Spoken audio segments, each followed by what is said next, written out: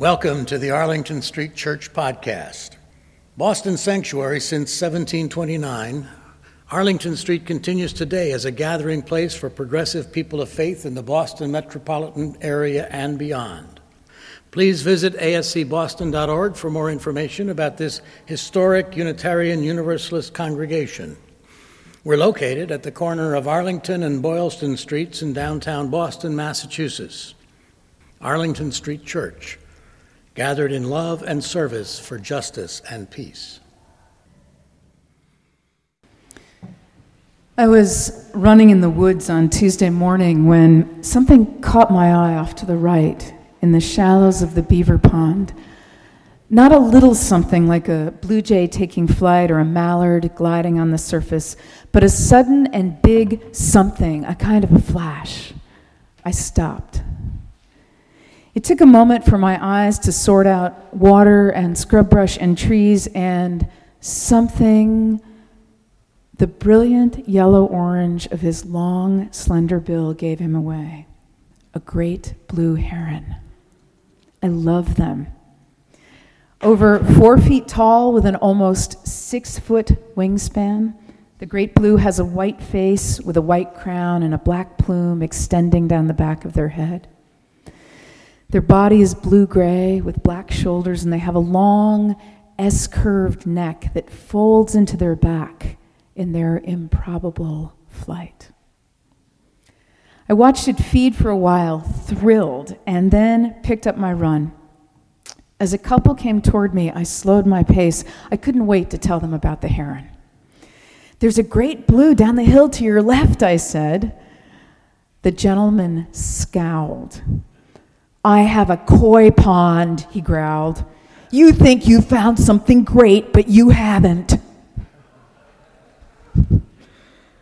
I passed them, taking, I'll admit to you, some small pleasure in hearing the opening volley of his female companion, letting him have it for his rudeness, her choice adjectives surprising me and then making me laugh as they faded into the distance. I thought again of Wendell Berry's The Peace of Wild Things. When despair for the world grows in me, and I wake in the night at the least sound, in fear of what my life and my children's lives may be, I go and lie down where the wood drake rests in his beauty on the water, and the great heron feeds.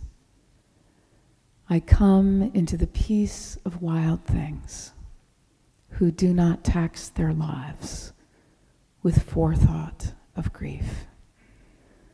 I come into the presence of still water, and I feel above me the day-blind stars waiting with their light. For a time I rest in the grace of the world and am free. I had found something great. But my crabby companion in the woods didn't know it. He was too worried about his beloved koi, his carp, whom the great blue apparently loved as well. He was miserable, streaming misery, and missing something great. So here's where my thinking went. Welcome to my mind. First, maybe he could cover his carp pond with a net, with holes large enough for tasty insects, but too tiny for the great blue. Next, the Japanese also love koi, introduced to them by the Chinese. Selective breeding has resulted in their varied, brilliant colors. The emperor's gardens are full of koi ponds. The Japanese regard them as good luck. Surely they know how to protect carp from great blues. And then, carp are common freshwater fish. I'm sure Mr. Krabby Pants doesn't know that the U.S. Department of Agriculture lists several kinds of carp as invasive species. Worldwide, large sums of money are spent on carp control. Okay, that wasn't very nice. I had arrived at the limits of my knowledge about carp. When I got back from my run, I decided I would look them up. And I meant to type in carp. but I added an E at the end. And it was time to write a sermon. C-A-R-P-E, carpe. Carpe diem. Carpe meaning to pick, pluck off, cull, gather. And diem meaning day. Horace, the leading poet during the reign of Augustus in the 1st century before the Common Era, coined the phrase, carpe diem, seize the day. Actually, there's more. It's carpe diem, quam minimum credula postera. Seize the day, putting as little trust as possible in the future. It's all about right now. All we can know and all we have to live. So now I'm off on an entirely new tangent, following the prodding of the Spirit, or simply my typo, which I'll take as one and the same. I'm thinking about the crabby man missing the greatness of the great blue, and then, as he is berated for his rudeness, missing the restorative sweetness of a walk in the woods. I'm thinking about the ways we are offered the gift of a day, the ways we seize the day, but then drop it, or forget that we've seized it, and accidentally let it go. I'm thinking about the ways we let our lives be disrupted far beyond the moments of disruption. For example, I spent more time on Tuesday morning thinking about the carp man than about the great blue heron. How can we train our minds to return as it were to the heron, to come into the peace of wild things, who do not tax their lives with forethought of grief? Author Norman Maclean's father was a Presbyterian minister and a fly fisherman. In Norman Maclean's autobiographical novella, A River Runs Through It, he writes, "On Sunday mornings, my brother Paul and I went to Sunday school, and then to morning services to hear our father preach, and in the evenings to Christian Endeavor, and afterwards to evening services to hear our father preach again.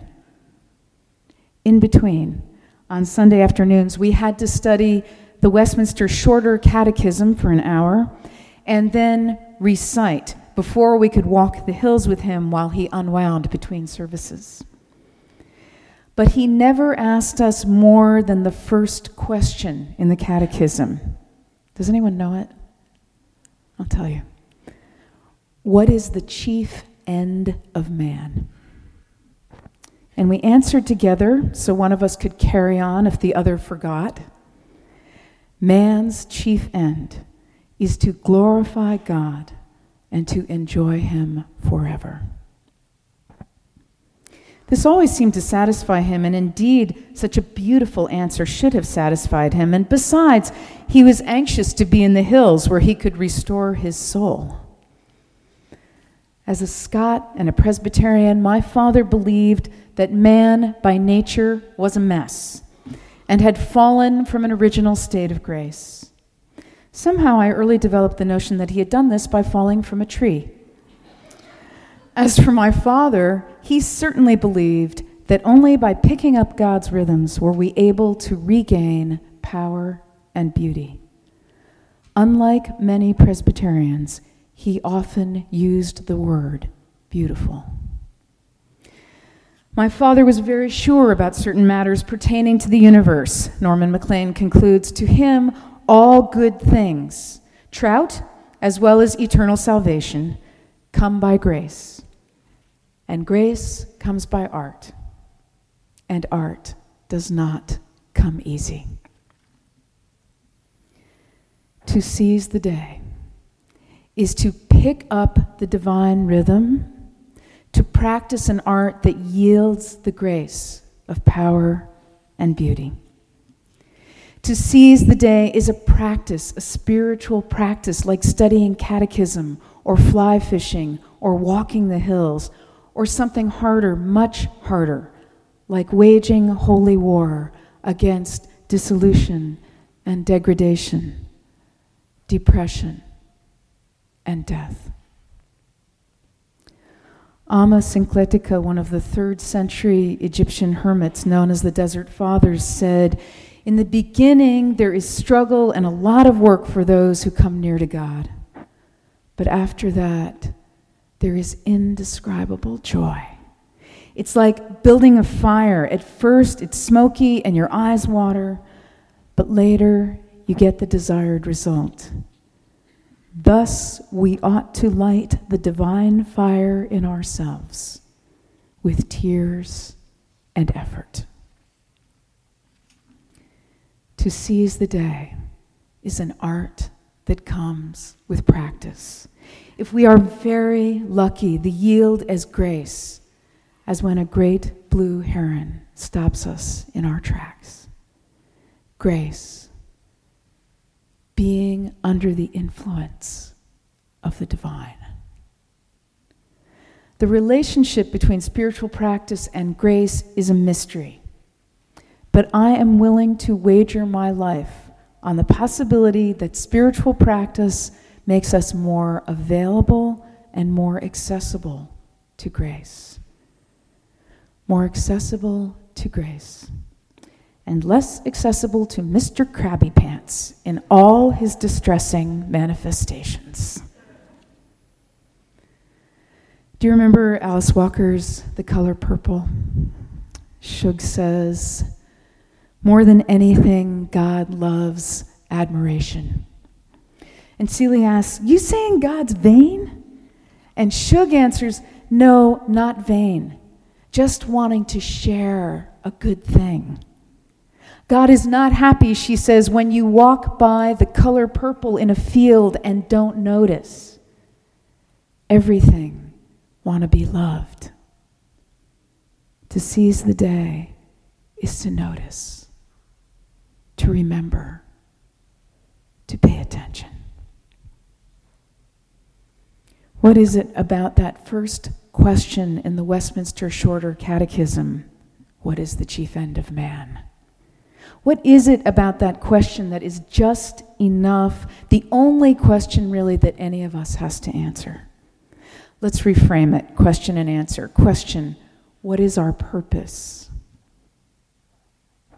Answer, to fulfill our divine calling and to savor the gift of life. Everything want to be loved. We answer the question of purpose with our lives. We practice the answer by seizing the day, returning to this present moment over and over, not dissuaded, derailed, or discouraged from our divine calling. One of my favorite Zen stories comes from a time of civil war in Korea, when a certain general led his troops through province after province, overrunning everything in his path. The people of one town, hearing of his approach, fled into the mountains. The general arrived in an empty town and sent his troops to search for those who might have stayed behind. They returned with a report that only one person remained, a Zen priest. The general strode over the table, stormed in, drew his sword, and said, "Don't you know who I am? I am the one who can run through you without batting an eye." The Zen master bowed to him, looked deeply into his face, and responded calmly, "And I, sir, am the one who can be run through without batting an eye." Hearing this, the general bowed and left. Beloved spiritual companions, as we run through our days, may we be blessed with a great blue heron, with something great in our path. When Mr. Krabby Pants, or worse, starts in about his carp, may we bow and add the E to carp. Leave him behind and carpe diem, arriving in this present moment over and over again. By giving ourselves to divine rhythms, practicing returning to our purpose and our divine calling, we will gain and regain power and beauty and meaning. May we remember to notice everything want to be loved. May we know grace.